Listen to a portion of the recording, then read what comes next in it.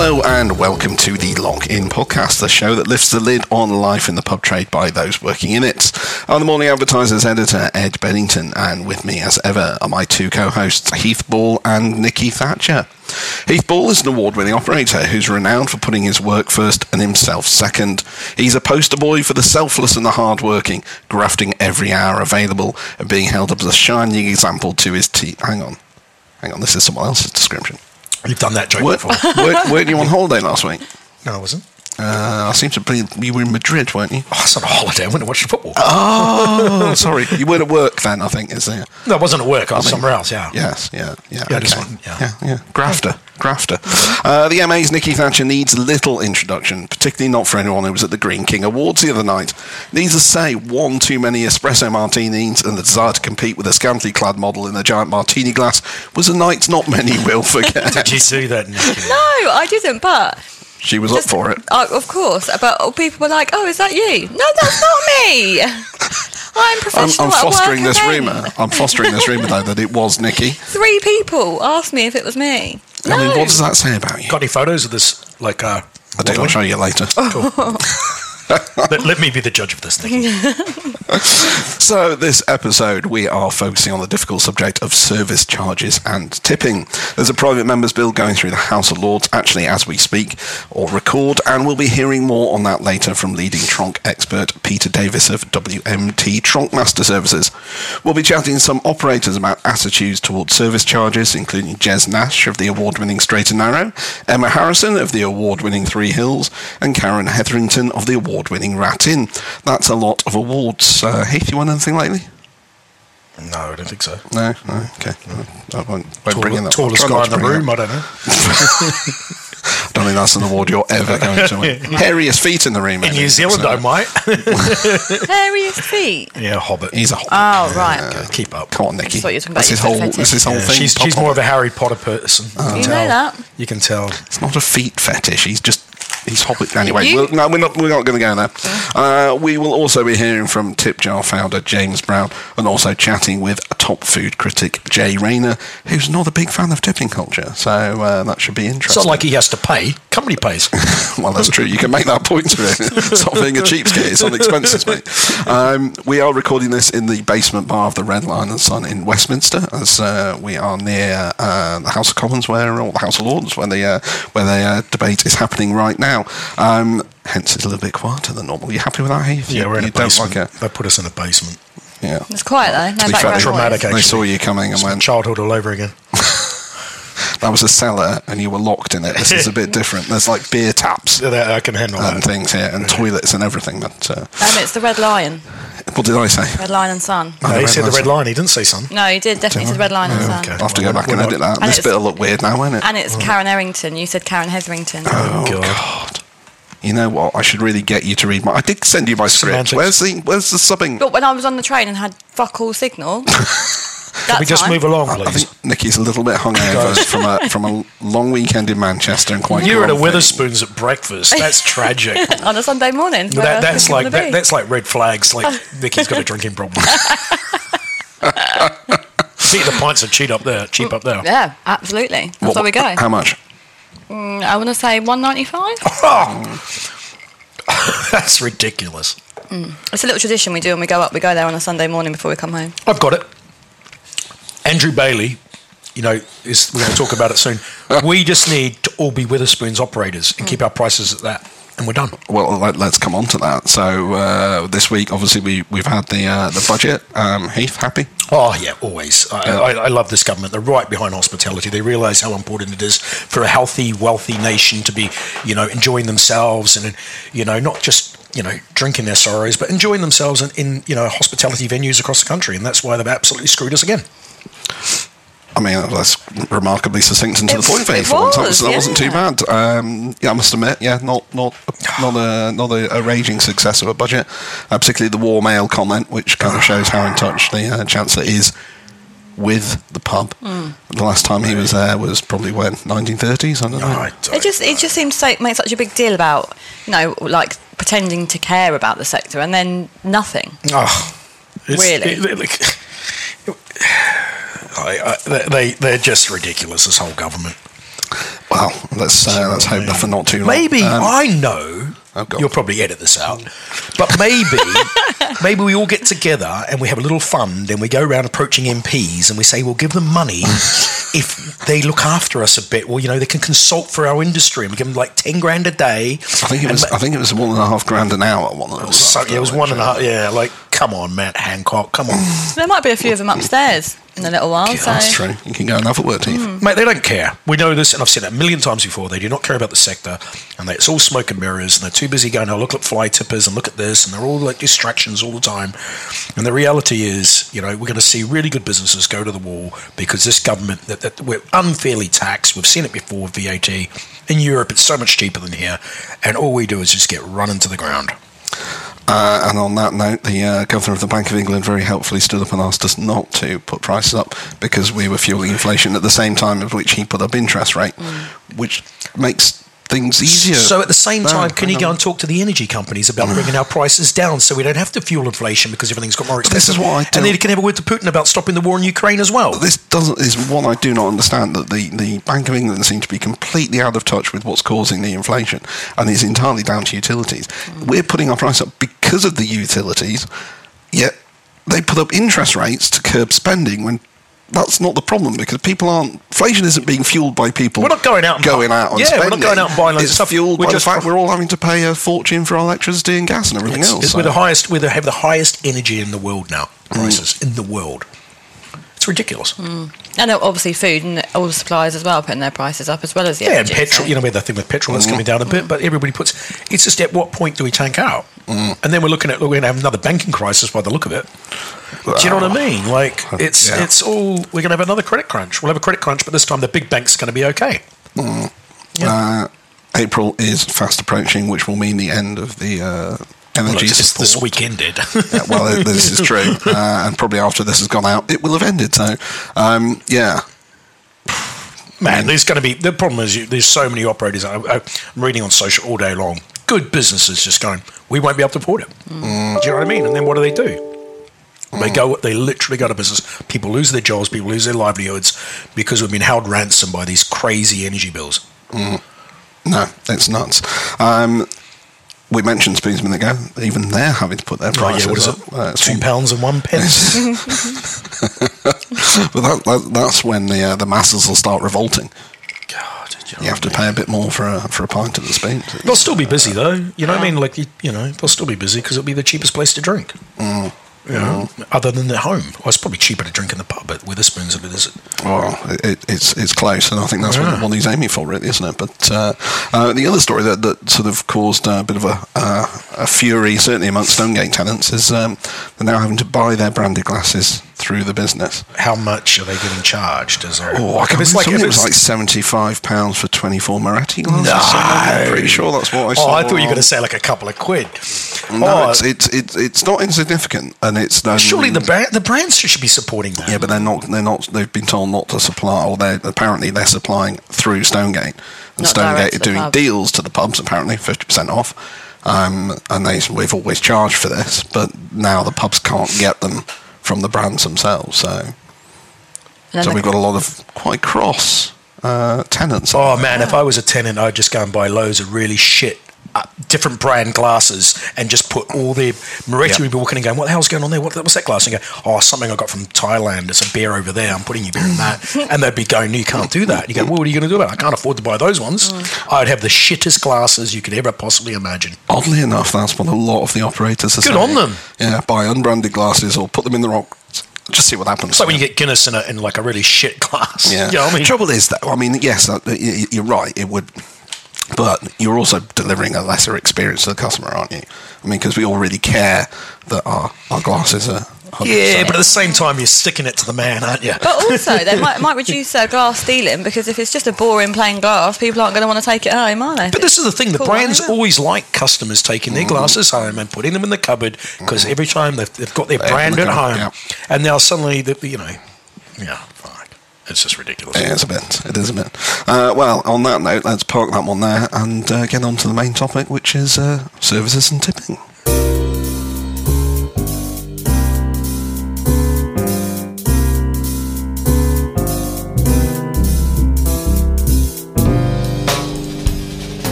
You're listening to the Lock-In podcast, and we're focusing on service charges and tipping in this episode.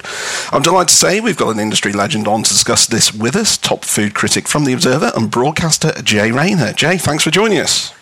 An absolute joy and a pleasure. Marvellous. Well, we'll see if you say that at the end, but we'll get there first, let's just start with the basics. I mean, there is a difference between a tipping and a service charge. I mean, it's... Tell me what it is, Ed, because I don't understand. This is what we've got Heath for, because Heath sometimes knows what he's talking about. Okay. Not very often. So go on, Heath. What is the difference? Okay, so a tip, if you leave a member of staff a tip, and there's no service charge on the bill, and you leave a tip, the member of staff takes that, and it's their obligation to declare that income to HMRC. Which obviously they're going to do. Well, yeah, no one does. And if it's a service charge, it's on the bill. There's optional service charge and there's compulsory service charge. Most people go the optional route because there's different tax involved in compulsory. So if it's an optional service charge, that usually, generally, you run a trunk system, which is run through a bank account, which one of your member staff oversees, and the tips are distributed, supposed to be evenly. What happens is a lot of companies then come in and swoop, from the top. They take the cream off the top, and they say it's to do with charges, administration. Yeah, there's a lot of thieving going on from operators in that sort of way. And you mentioned sort of compulsory and non-compulsory. I mean, because I've always understood that a service charge is. I think the problem is a lot of operators won't do compulsory because if it is compulsory, there's a VAT liability associated with that because then it's treated as income. Okay. Yeah. Okay. But if it's optional, then it's not treated as income. Is that any clearer, Jay? Well, you see, here's the thing. I'm quite bright. I mean, I don't want to overstate this, but, been around, got a degree 35 years ago. So I like to think of myself as quite clever. I've been reviewing restaurants for 24 years. And despite that, and my best endeavours and all the journalism I've done, I still find this stuff opaque. As a diner, as a punter, when I'm sitting there and the bill turns up, what money goes where, and it's also changed over the years. So 24 years ago when I started doing this, most bills most bills didn't actually mention a service charge of any kind. And you left a tip because that's kind of what you did. And then the optional service charge started coming in. And then sometimes the compulsory service charge. It's a mess. It's an utter mess. I don't think punters like it, but there is a bigger point which should be more serious for the hospitality business, which is what it means for the people doing the jobs. Do you want me to rant now, or would you like to ask please, questions that make me rant? There are enormous numbers of jobs where nobody gets a tip. Nikki, your news editor, for example, if she produces a great news list for the edition of the mag, that'd be a miracle. I suspect you do not say, here, have an extra 50. You don't. We don't tip our lawyers. We don't tip our accountant. There are enormous numbers of jobs. In fact, almost all jobs we don't tip. But then we get to this thing called hospitality, where the staff are put in a literally servile position because they are dependent for how well they do on the caprices of their customers. And it downgrades the business of hospitality. It makes it a less than professional business. What I would love is if I knew that the people who were serving me were being paid a proper wage, and were not dependent on something called a tip or a service charge, that all of that was scrapped. And so that I didn't have to worry about how they were doing or whether I was leaving enough or actually what the whole bill was going to be. So that it was all rolled up into the prices. Lots of people complain, well, then, I mean, this won't work. How can it works in Japan, it works in Australia, it works in France. I don't understand why it can't work in the UK. We need to reform this because right now hospitality is in a serious hole. They can't get the staff, and I don't blame people for not wanting to work in it because it's a bloody nightmare. I mean, to a certain extent, it's a question I'm going to be asking the operators we come on later after you, Jay. In terms of having a service charge almost does send out the wrong signal, doesn't it? So we don't pay our staff enough. Okay, it's not that. The problem you've got is I'm on both sides of the fence here, because I don't like service charge myself, but it's a necessary evil where we are right now. But the problem you've got is if you roll it into your prices, then suddenly you're paying the VAT on that as well. So you're paying 20, right now with service charge, the staff only pay a flat rate of 20% and they don't pay national insurance contributions. If we roll it into there, they're going to pay. I think operators have tried to do it before, and it doesn't work. Heath, let's think of a new future rather than trying to come up with one based on the system now. I've said repeatedly, I've said it in columns in the Observer, the fine liberal newspaper for which I write, that it cannot be beyond the wit of the hospitality industry to start lobbying and eventually sit down with the Treasury to say, we need a new deal. We need a new. Obviously, it can't work at the moment because the tax arrangements around service charges and tips are a nightmare. It's not going to work as things are. You have to think of a different settlement, whether that is, and actually, I think this is a very good idea, a lowering of VAT for hospitality. That may be the overall solution. So instead of being 20%. It's 15% or 16%, and then, which would actually be a very good idea and would bring us into line with many other countries in Europe who also have much lower VAT levels than the UK does. No, you cannot reform the system of tips and service as things stand, but I think we have to think a bit more broadly and perhaps a little more imaginatively than that. I mean, you're not the first to mention VAT, Jay. I imagine it's a very exciting subject. People will be shouting at their whatever they're listening to on this, because it's something that the hospitality industry has been campaigning and screaming for and being widely ignored by the government. So my fear is that any suggestion of reform of taxation, things like that, is falling on stony ground. They won't do it with business rates. They won't do business rates, they won't do VAT. But I mean, you never know. We might get a new government quite soon. Please, God. You fingers crossed. Please, God. Fingers crossed. I don't know. I mean, is there any place from your perspective, as an experienced eater out, Jay? Is there any place for tipping in that place? I mean, would you tip for good service? Is there? I mean, what's your thoughts on that? I do tip. I mean, I do it. I pay all of them, partly because I don't want to be that bastard from the Observer who came in and gave us a review and didn't tip the tight sod. I do because that is the way the system works. I generally, either just accept what's there. I don't put extra on top. If there's a service charge at the bottom of the bill, I mean, one of the ones that drives me nuts, and it only really happens in hotels, is where they leave the gratuity slot open on top of a service charge. Oh, yes. And that's, as far as I'm concerned, is double dipping. Yeah. But the fact is, I said right at the beginning of this, obviously I'm not very bright because I don't understand how the whole damn thing works. And if I don't understand it, I guarantee the vast majority of customers do not understand it either.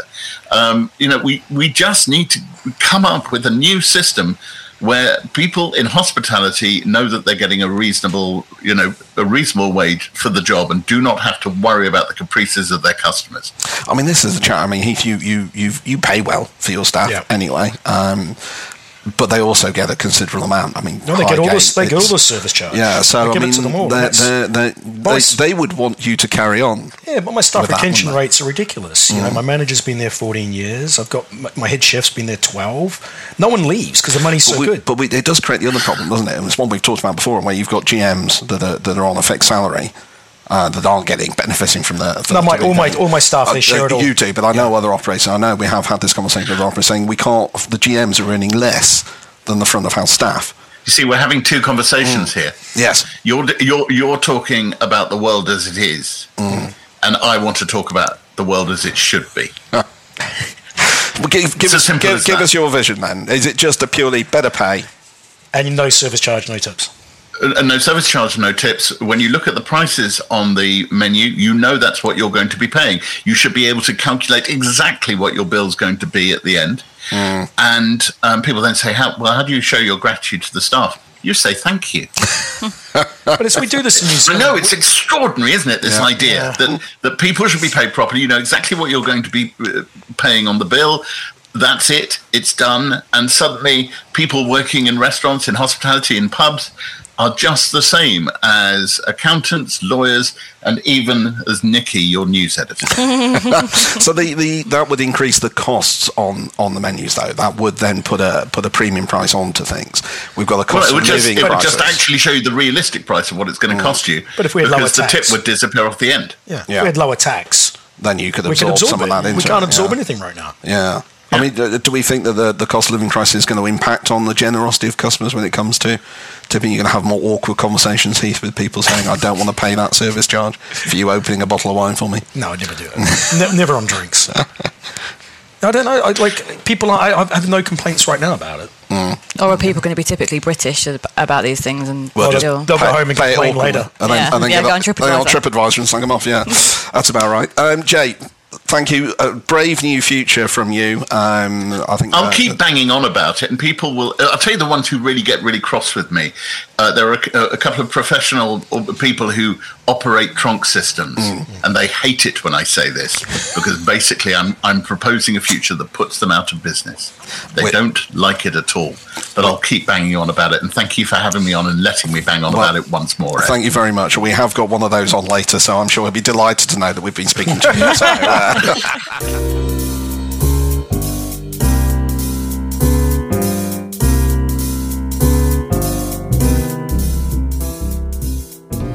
You're listening to the Lock-In Podcast with myself, Ed Beddington, Nikki Thatcher and Heath Ball.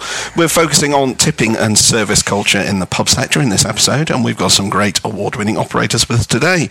We've got Karen Errington of the Rat in Hexham, we've got Jez Nash of the Straight and Narrow in Lincoln, and Emma Harrison of the Three Hills in Bartlow. So guys, thanks for joining us.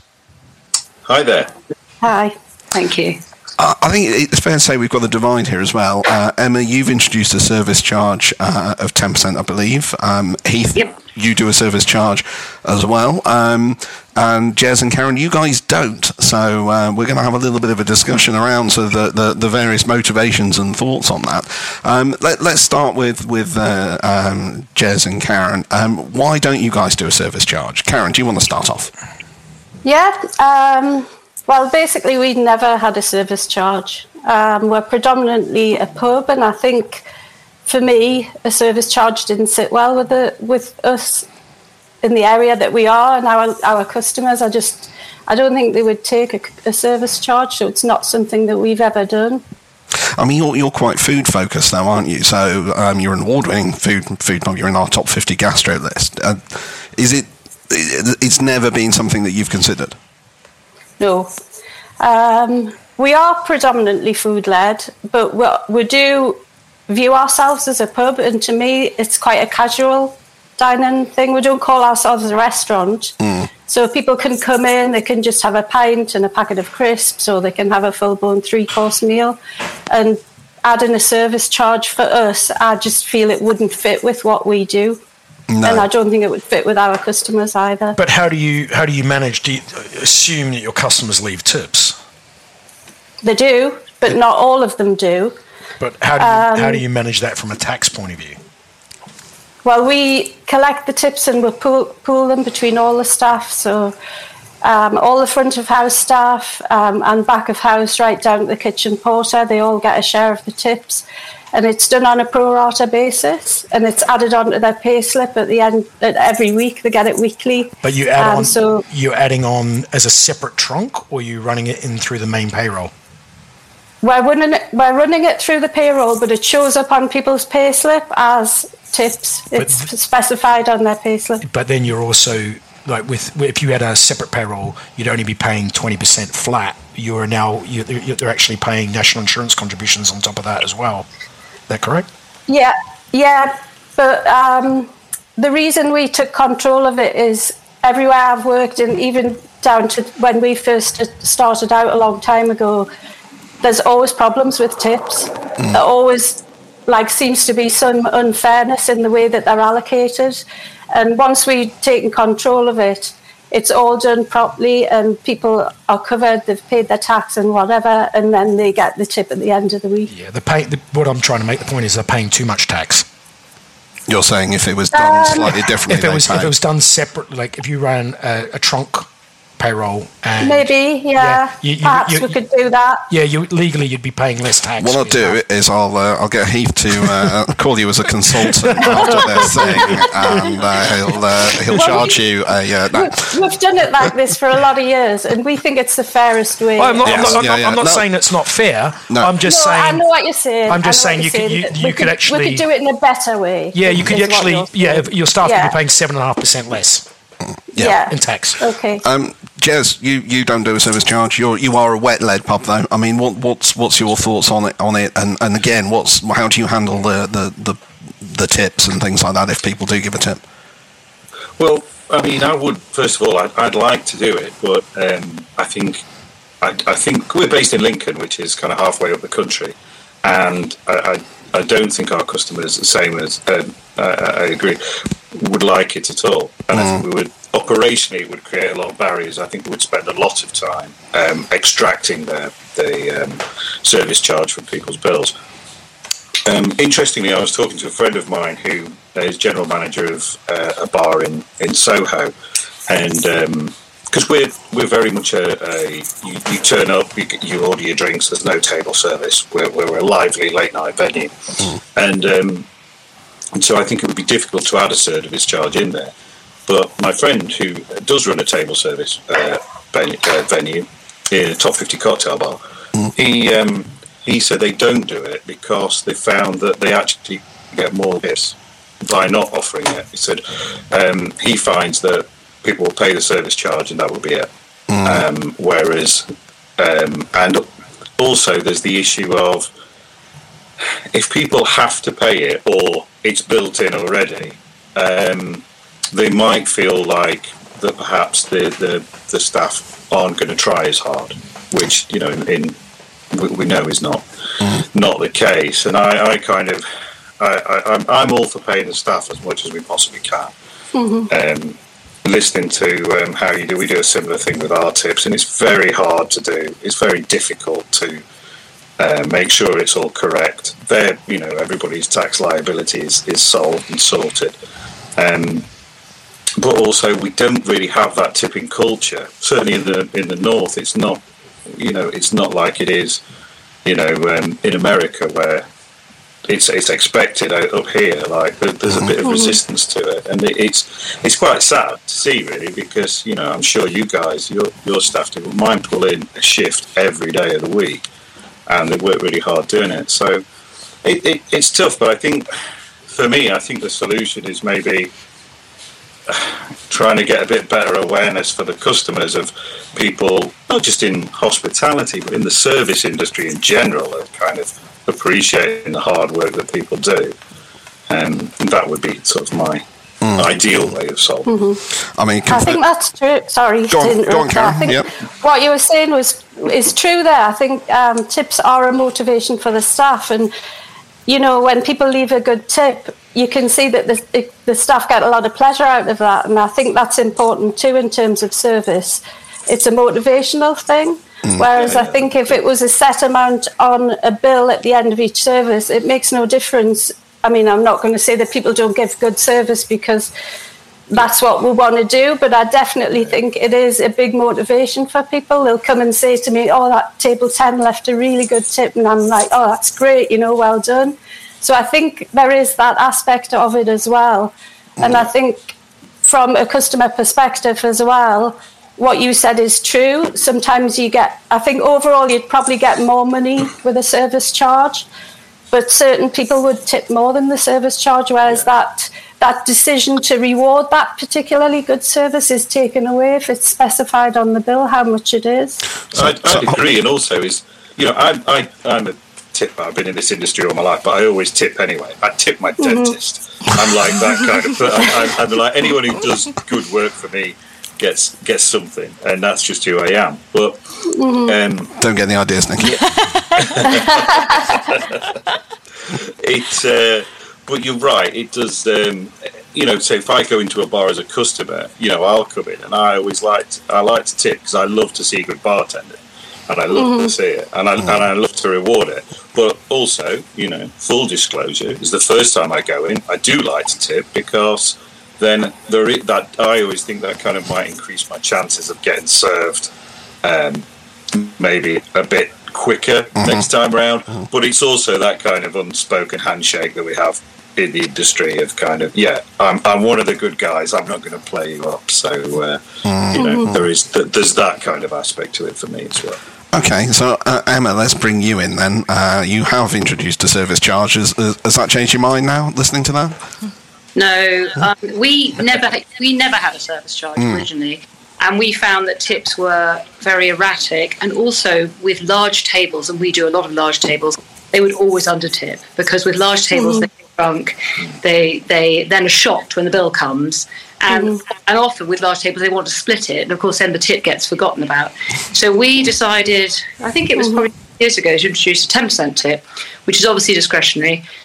I mean, it almost always gets paid, and we often get tipped above that in cash. And that cash tips all go into our cash tip box and get shared out once a month equally amongst everybody. And the ones that go on to the bill all get shared out equally. They even get shared out with our housekeeping staff, because as far as we're concerned, it's the whole team that gives the feel of the place and the quality of the place. And so we reward absolutely everybody, from the person who cleans the loos to the head chef.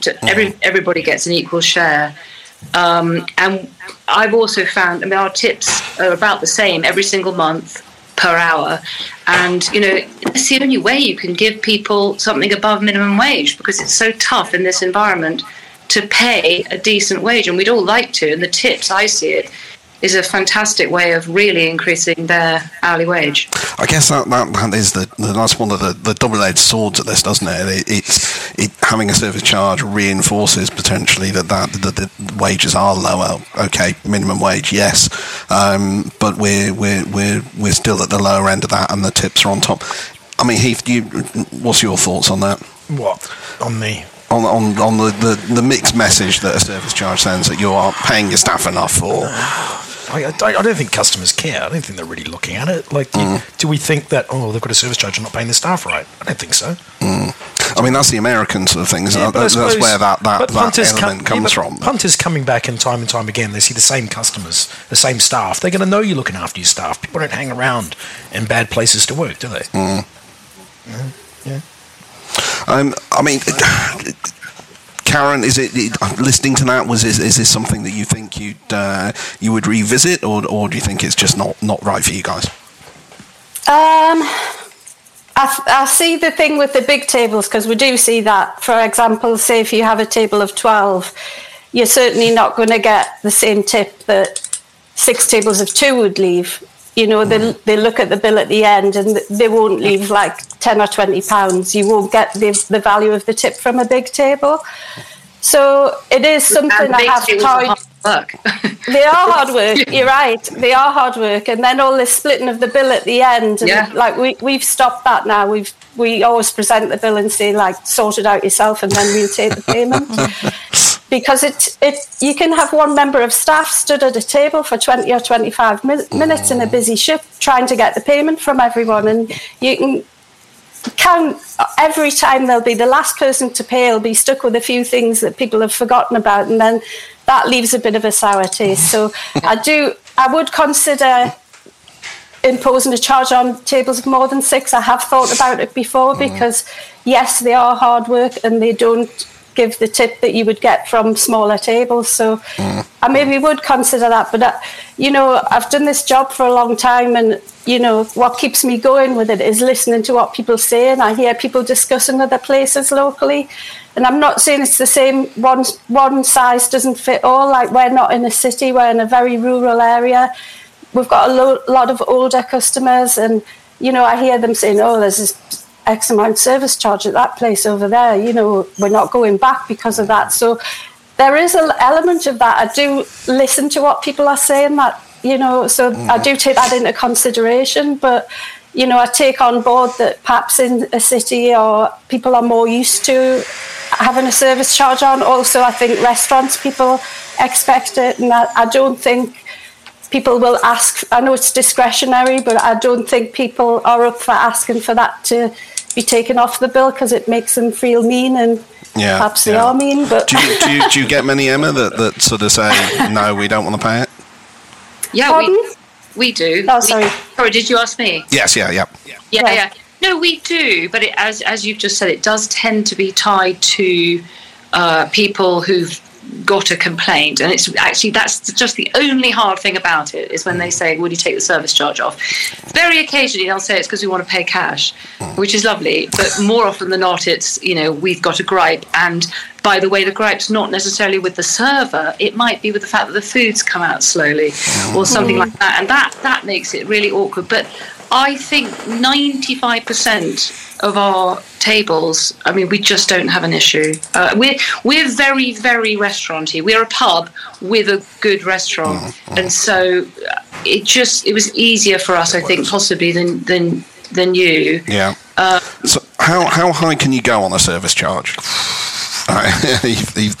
You're what, 12? Oh, 12 and a half. 12 and a half. Emma, you're 10. I'm 10, yeah. We're not in a city. We're very, very rural. I've got mates at 15. 15%. I've got mates at 15%, yeah. But they're what, being Central London? Yeah, Central London. Yeah. Well, I just think the prices are high anyway. We've had to put our prices up lately, and we feel like we're about at the limit of what we can do with rising costs. And I feel like if I were to impose a service charge at this moment in time, then it could backfire. I just don't think it's the right time to consider doing something like that. Yeah. One thing I've seen that I'm kind of looking into, I think I saw it in a Head of Steam pub, and it was a terminal that was just like a freestanding terminal that said tap to tip. Yeah. I'm sure you guys have seen this. And I thought that was a great idea, because that just kind of, it's a good way of getting people to sort of tip for service, maybe as they're leaving, or they're stood at the bar, or they just walk past and do it. And it's something that I'm sort of looking at doing as a way of maybe just getting that. And I quite like the fact that it's separated from, because again, like we're wet led, we don't do table service, and so we could station these at slightly less busy parts of the bar, and that might be something that something certainly. Oddly enough, Jez, we have got the founder of Tip Jar, which is one of those services, on later, so we will we'll be talking to him about that. Well teed up, sir. The other reason that we introduced a tip was because I was lying in bed at night thinking, oh God, are the staff, is it all being handled right? Is somebody going to come after me because they're not paying their taxes? And I just wanted to get rid of that. Alongside, we also got rid of cash at the same time. I mean, occasionally we have cash tips, but we got rid of cash completely. So you're cashless, right? We're completely cashless. We have been for 3 years now, and it was just cleaner to that way, rather than have all this cash at the end of every week that I was having to count up and divide up, and then potentially have somebody say to me they're not paying their taxes, then I'm the one who's responsible. I didn't want it. They got rid of it. No, it's a valid point. It's a valid point. Well, guys, I'm afraid we are out of time, but thank you very much for those views.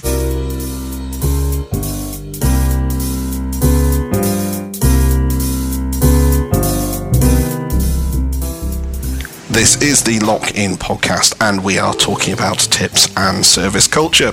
There is a private members bill going through the government at the moment on this very issue, and it's actually being debated today. So to tell us all about it and what it means, I'm delighted to welcome the Troncmaster himself, Peter Davis of WMT Troncmaster Services. So Peter, thanks for joining us.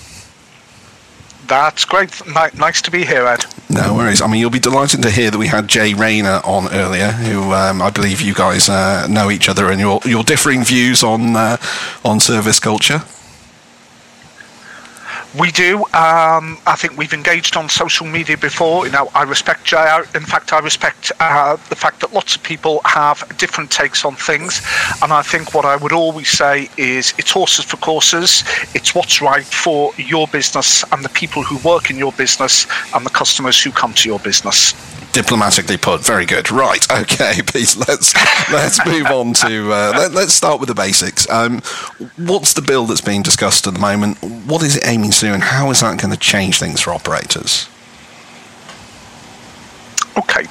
What the bill is designed to do is to make sure that when a customer comes to a hospitality business and chooses to either tip or pay a service charge, that money is going to end up in the hands of the team who have looked after them, and it's not going to be kept by the business or used to pay other costs and other overheads. Now, the majority, in fact, the vast majority of businesses are already in that place. But unfortunately, the government's view is that there have been a small minority who have chosen not to do that, who have proven immune to pressure, both from the government, the media, and that it's only legislation that will give customers the confidence of knowing that when they do pay that money, it will go to the staff. So I think that fundamentally what the bill will do is deliver consumer confidence, and it will deliver a level playing field. and it will stop the small minority of businesses who have perhaps not behaved well from continuing to do that.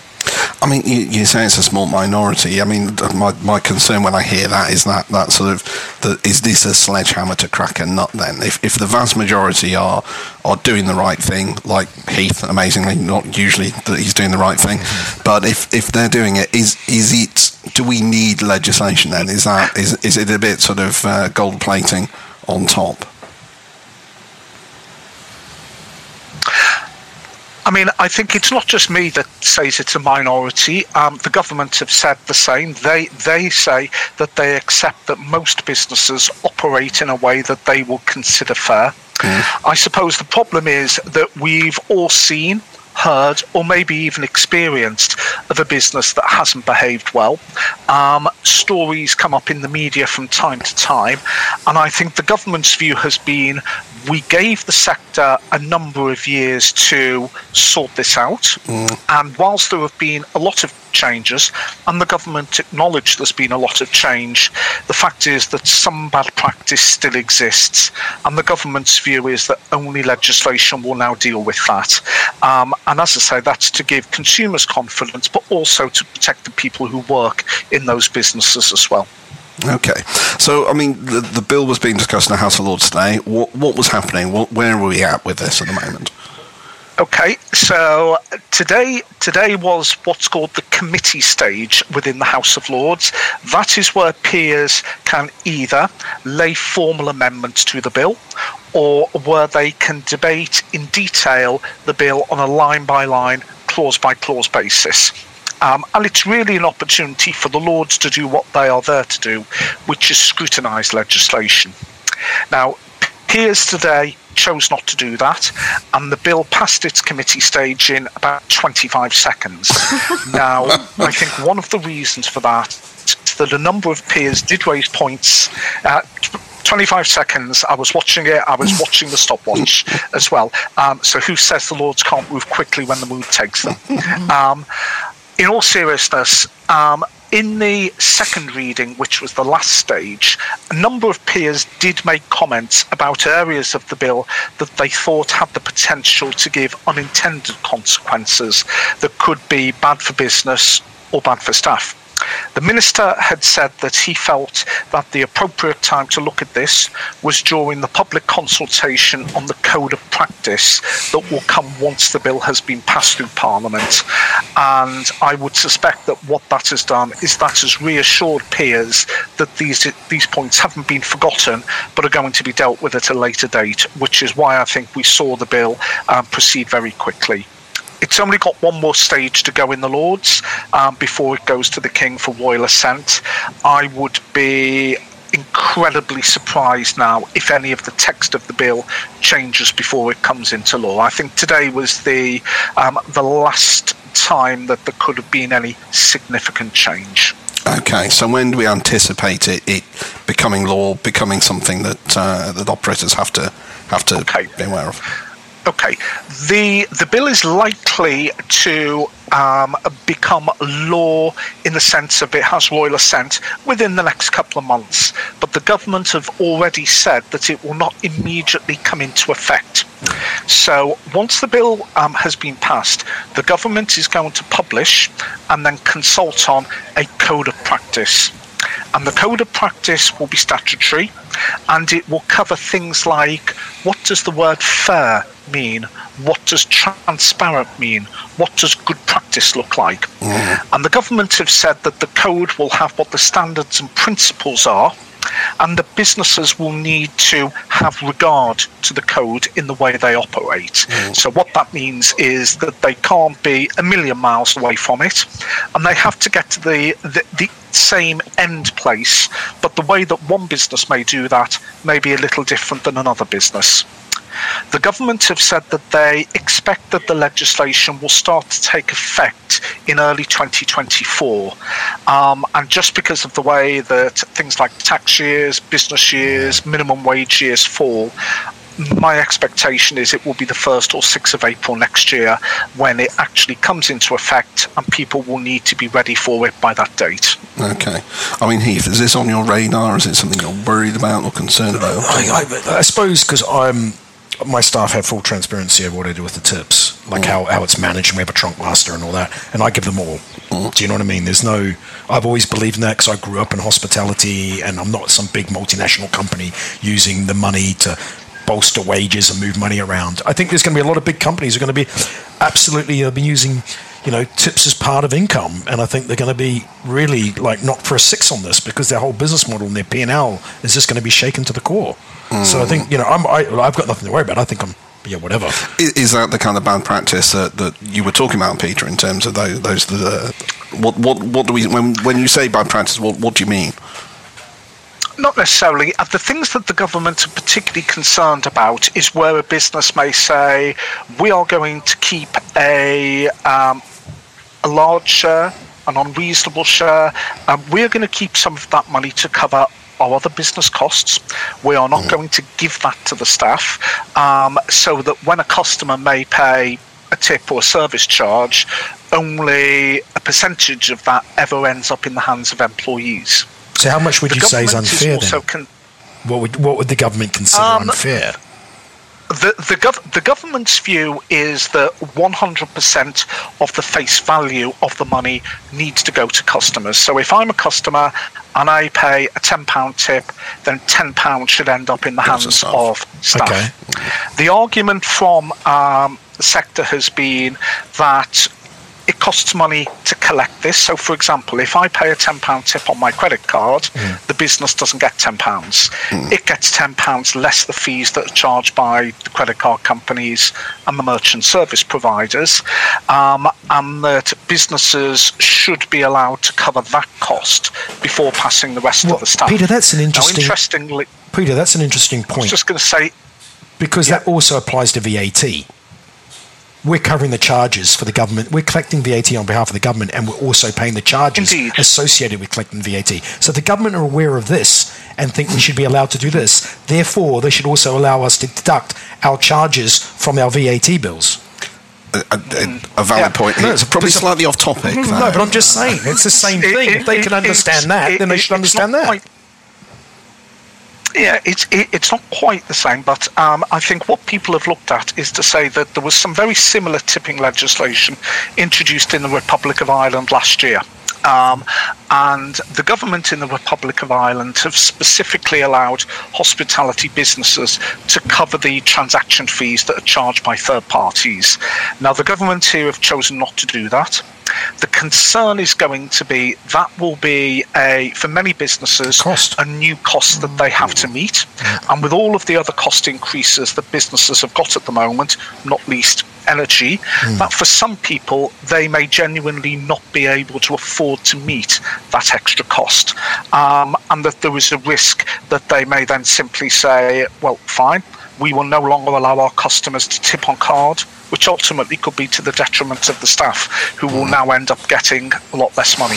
So it will be interesting to see how that pans out. But those are the sort of issues. That's an example of an unintended consequence that was raised in the Lords at second reading. I mean, that is the joy of government legislation or involvement in any situation, is the phrase unintended consequences, or anything they touch turn to shit. I mean, are we worried? Do we think that that's going to be the situation here? I mean, you've mentioned one there. Are there other concerns? I don't think it will end up quite as bad as you suggest, using a more diplomatic phrase. I think there are risks that were brought up by the Lords at second reading that could mean that people end up being disadvantaged as a result of this as well. So I think that what businesses will need to do is they will need to look and see, how is this going to affect me? Firstly, on a practical basis, do I need to change the way I do something? Have I got new record-keeping obligations under this? Now, as an example, you may have a business that already says, we pass all the money to our staff. they're now going to have a documentary audit trail that proves that. And their staff will be entitled to ask for that and to see that. So even a business that thinks it's doing the right thing will still have some new obligations as a result of the legislation that's coming in. So any business that has tips and service charges does need to have a look and make sure, okay, even if we feel that we're doing the right thing, we just need to make sure that none of the aspects of this legislation can jump up and bite us unexpectedly. Perfect. Brilliant. Okay, Peter. Plenty for business to chew over, and clearly they need to bone up on this and read up. So we are out of time, unfortunately, but thank you very much for that.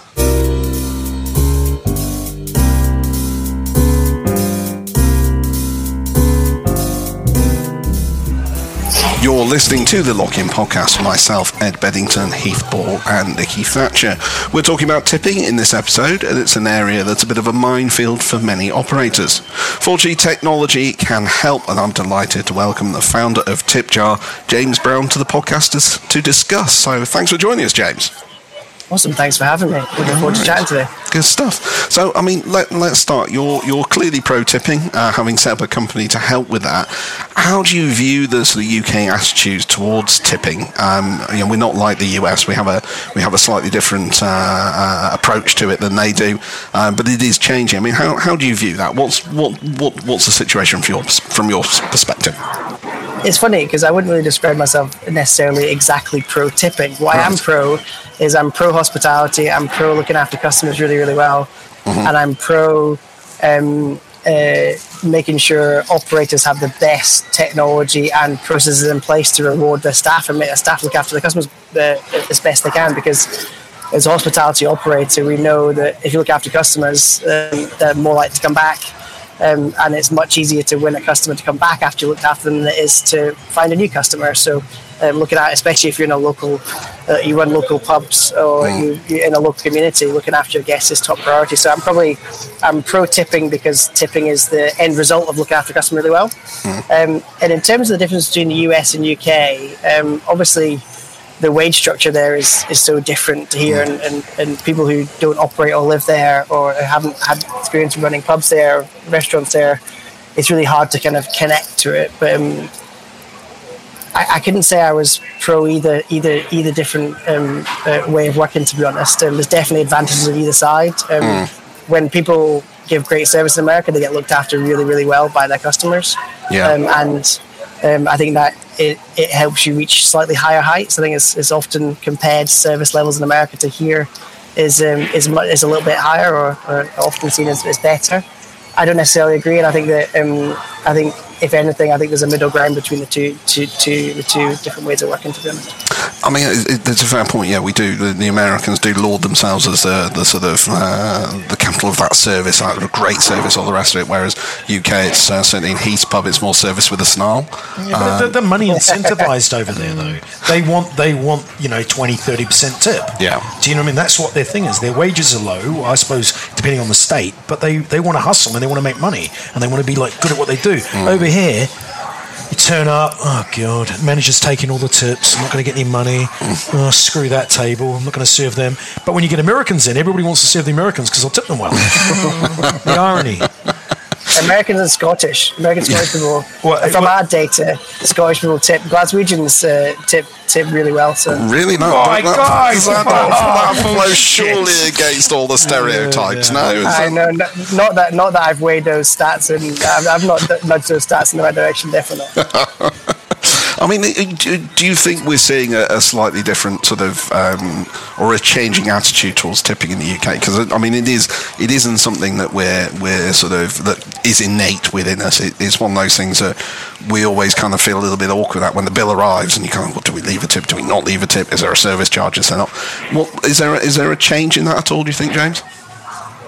It's funny. I would say yes and no to this question. And I grew up with my mum being an avid soap fan, so all three of the British favourites, Emmerdale, Coronation Street and EastEnders, and my first interaction with kind of tipping as a youngster watching these shows was that one for yourself was such an often used phrase, right? Yeah. So maybe we're not famous for tipping in terms of large percentages, but I think that recognising great service and especially that local service is something that we do. So I would say that we're certainly changing, but I think that often people say to me, oh, people in the UK don't tip, and I would always argue against that. I think people, especially the one for yourself over the bar, is such a common phrase. And I remember being a bartender saying, do I take £1? Do I take £2? Nowadays you're like, do I take 5 or 10? Probably because of the prices, some of the product out there.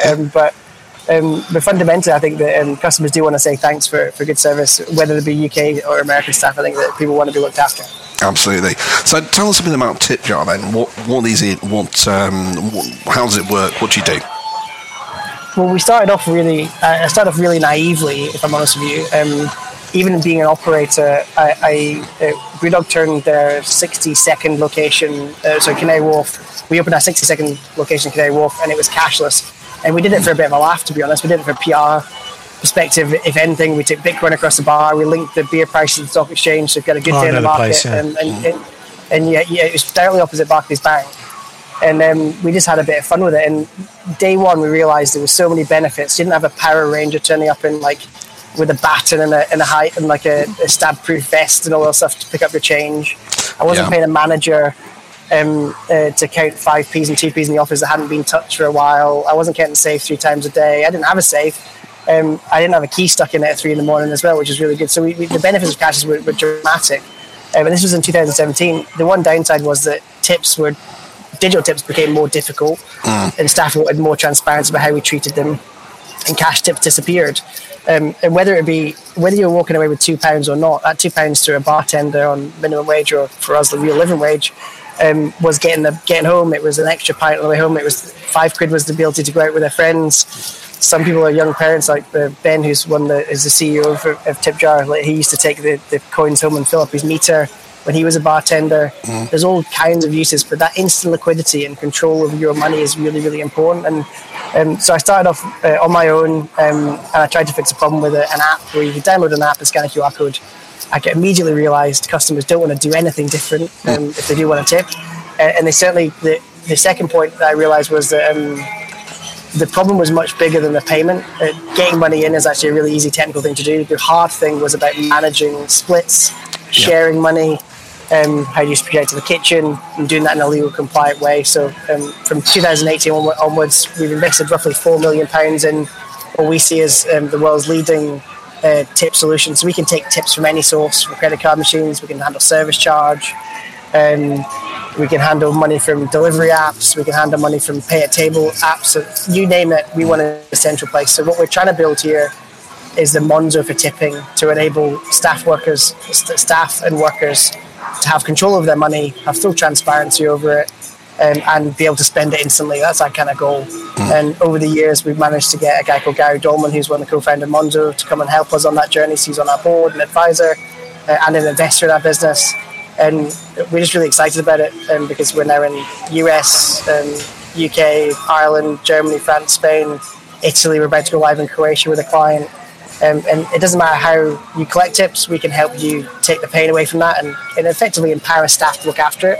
And going back to the beginning where I said I'm pro-hospitality, staff who think they're going to get the tips. I think someone said earlier on that the people would potentially the modern employee would maybe huff and puff saying the manager keeps all the tips, so I don't know where it goes. I'm not going to look after that client. For me, having whether you're in an office or whether you're in any environment, having a bonus scheme in place for your workers to get productivity and performance up high, tips are effectively that incredible bonus scheme to make sure staff are looking after guests well. And if you can empower them with control over that process, for me, that's what makes pubs and restaurants better.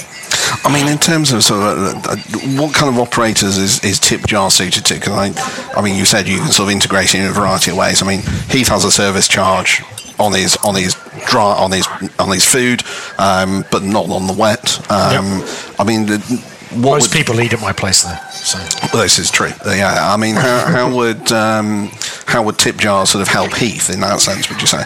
Well, what we do is the customer pays the way they normally pay. What we can do is we can insert our technology into those payment processes where we filter off the tip. And you understand that new legislation is coming down the tracks for tipping. Effectively, what we do is we keep that money outside the business bank account, so we effectively pick it up and we run it from where the customer pays right to the staff member as quickly as possible. So we're like a logistics firm for tipping, if that makes sense. Right. We automate, we talk to all your systems, and we automate that split process, and we effectively do away with having to have a kind of formal trunk committee, etc. It's all empowered by the team and data driven.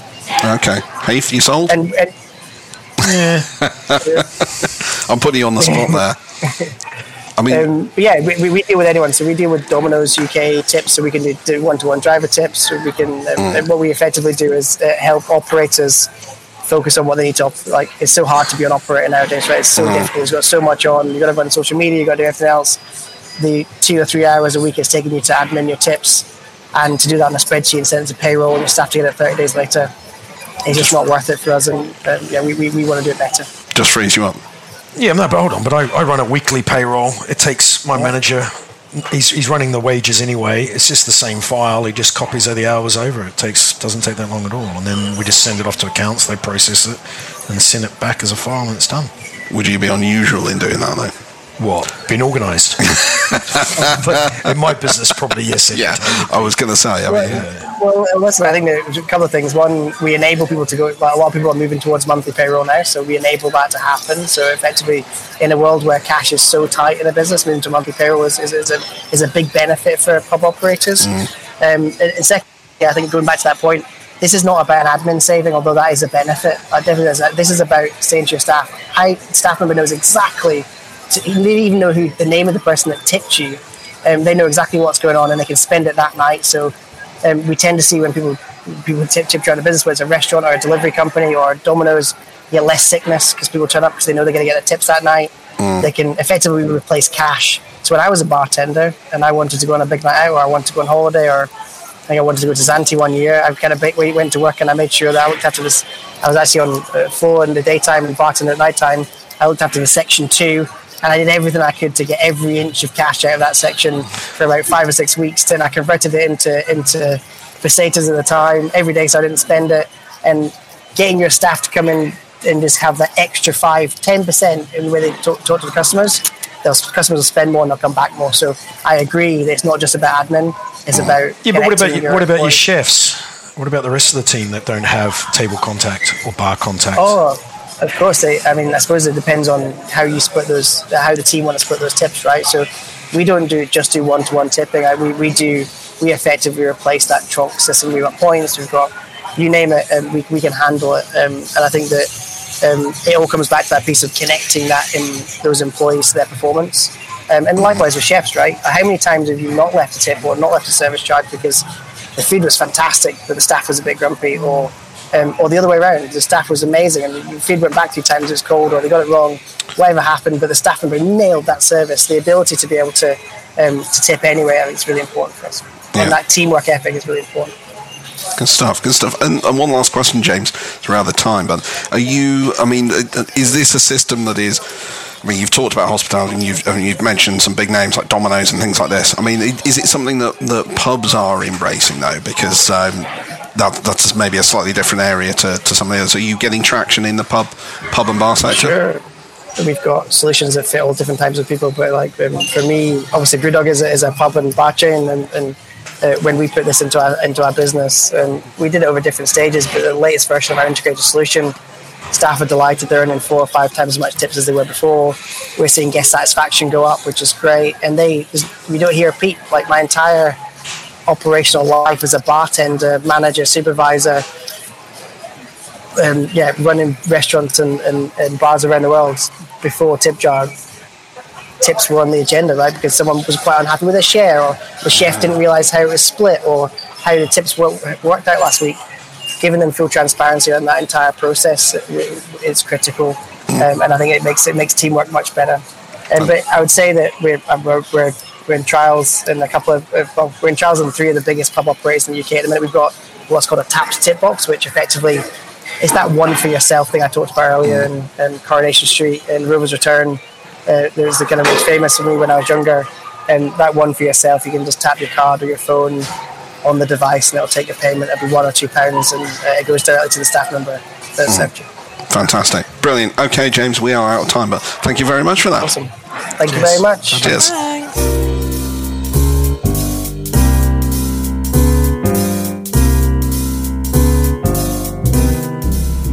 You're listening to the Lock In podcast, and we are at the end of this episode.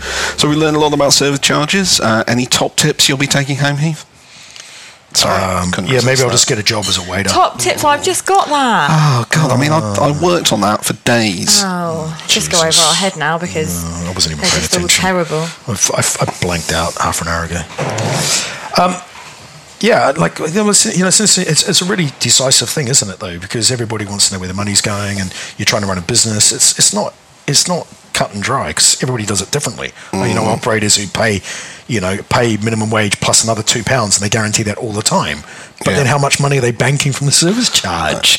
Do you know what I mean? It's just like... is that fair? Is that unreasonable? Is that reasonable? I don't think it's what about if they're not getting a service, nothing on the service charge? Yeah, but they will be, because you imagine, what's the point of coming in on a really busy night? You might as well just pick up the shifts Monday to Thursday lunch. Do you know what I mean? There's no one's, there's no... You want to be, I don't know, I just think that in my eyes, you give them all the money, everyone's happy, everyone makes great money, we get more people coming into hospitality because you can make more money in hospitality than you can as a doctor. But you just said there's no incentive then to come and cover the busy shifts or whatever. If you're splitting it evenly between the staff... we run what we do at the Red, we run a... Who was working that day? No, different points as well, and there's a point structure to it all. Like, staff test, your knowledge, and the more knowledge you know, and the more you work, and all that. And it's a hierarchy. Do you know what I mean? You get more share of the tips. Yeah, you get more share of the tips. So if you've been there longer, you make more money. If you've just passed your coffee exam, if you've done your get more than anyone else. Is that what you're saying? No, I don't give a shit, mate. But there's an incentive for them to learn as well. So we structure it as an incentive. Like, if I've just passed that test, if you've done your coffee training, if you've done your wine test, and you build your way up. So you actually create... Why are we only hearing about this now? I mean, we've been through an entire podcast on it. Yeah, he's sat there playing on his phone, ignoring. Get to the end, and he starts saying interesting shit. Yeah, but this is what you do with the trunk system. That's what you should do. Like, if you're just going to give everybody the same amount of points, there's no incentive to be better. Or, the longer you've been there, great, you get more points. I've been here 2 years, I get more points. So you create an incentive. And I mean, government legislation's coming in. I mean, we've talked about it's a sledgehammer to crack a nut, all that kind of stuff, and unintended consequences. I mean, it sounds like you can't claim costs back under the government thing. Is that that's really unfair? So now we're picking up extra costs. So not only are these guys making potentially in a lot of businesses a lot more money, but you're also managing all the credit card costs, the banking costs, your payroll guy running all your payroll, girl running your payroll. You've got all something. You're going, hold on. We're processing. Say you process $5,000 a week, and then suddenly you've got all the costs that are associated with 4, 5, 6, 7%. So there should be some reality there, and the government should go, okay, you guys can claim 10% or 5% back for admin. We shouldn't be picking up costs. No. And these guys, you know what I mean? It's not. I'm always about fair. That's why my guys get all the money, but I don't want to be paying. It shouldn't be the detriment of the operator, should it? Because then you'll just turn around and go the other way. Yeah. You go, well, fuck it. We're not going to do it. No. Yeah, we go then. Okay, we'll just go back to a cash business, cash tip business, but no one carries cash. So then we've got admin. Like, it's another bit of red tape as well. It's just bullshit. You know what I mean? We're so heavily regulated. Do you know what I mean? It's like it's ridiculous. So I don't want to be paying. I don't want to be stomping up loads of costs. What did you? I've been thinking a lot about what Jay said earlier on, and like he doesn't think it isn't fair to the sector. It doesn't really portray the sector in a good light to say that you basically need to earn tips to earn a decent wage. What do you think about that? I found that really interesting. What, like you think we should just all get paid like 30 quid an hour and we're all happy to come to work and that's the way it is? We're not a socialist country. But he did make a point. It does put you in a servile position. It does sort of say... we're in a servile position. We serve people food and drink. They talk to us like shit. They drop food all over the floor. Their kids run riot in the place. But since we're paying a 12.5% service charge, they can do what they like. Do you know what I mean? It's like they don't. We are complain about that. So maybe if you took that away and then stop them behaving. Yeah, well, we could put a charge. I'd rather let's take away the service charge and just put your kid's a little shit 15%. Do you know what I mean? That charge. They trash the place. They do. Yeah, but what do you do? Like we all just get in New Zealand and Australia. We get paid a lot of money. We're part of unions and we're treated with respect. In this country, we're treated like shit, and that's the big problem. So you want cold hard cash rather than a thank you, as Jay said. Thank you. Thank you's not paying the heating bills this year, Jay. Do you know what I mean? Like, thank you. Oh, yeah, it's so gracious, isn't it? What is this, North Korea? But thank you. But he's saying you build it into the costs of the menu, so you're still charging people for it. Restaurants have done this. Restaurants have tried to do this, and it doesn't work because we'll go back. The way, like Jay's saying, it's the tax structure. If everyone does it. No, but it's the tax structure. Lower VAT to 10%, and then we can talk about this shit. Give us a chance. All we've done is tax. Now, and then we're going to get more tax on top of, we're going to pay more charges on top of the staff making more money. So then, hold on, then there's got to be some benefit here to us. What's the benefit for us? But then you've got companies who do $100,000 a week in their restaurant, and they've got fucking $12,500. Do you know what I mean? In service charge. Do you know what I mean? He's suddenly going to have staff turning up in Porsches. Like, it's, you know, my guys are doing a great living, and they stay, and we've got high staff retention. Are they turning up in Porsches? No, they don't. Matt bought a bicycle, but I've never seen him ride it. But yeah, I don't know, man. It just feels like we're just getting, because there's some bad apples out there, and we all get dragged down because of these companies do. Always the way. Yeah, always the way. You look at all the legislation, pubs code, previous legislation, anything that they do in the pub sector, fucking pubs code, Jesus, turns to shit. Yeah. So I don't know, but it'd be great if everybody just tipped really nice and everyone was happy, or they just made staff great, make money. But I don't we have to reform the whole tax structure of this country. It ain't fucking happening under the Tories. Do you know what I mean? Yeah. Well, on that note, I think we'll leave that one there, shall we? Cheery note. That is the end. Thank you all for listening, all 8 of you. We will be back with more pub-related stuff next time, but in the meantime, don't forget to subscribe so you don't miss an episode. Share, and what? Yeah, they do not want to miss an episode here. Stop laughing. Bird Lake. Yeah, okay. You just completely threw me off there. Sorry.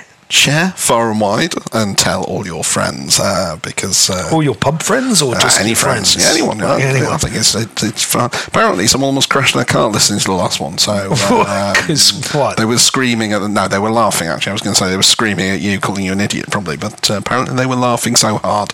Almost crashed their car. At Ed losing the quiz. It probably was me losing the quiz. That was tragic. Can we not do any more game-focused quizzes? Game shit. No, You loved it. I didn't. Only because I bet you two idiots. On that note, we'll see you next time.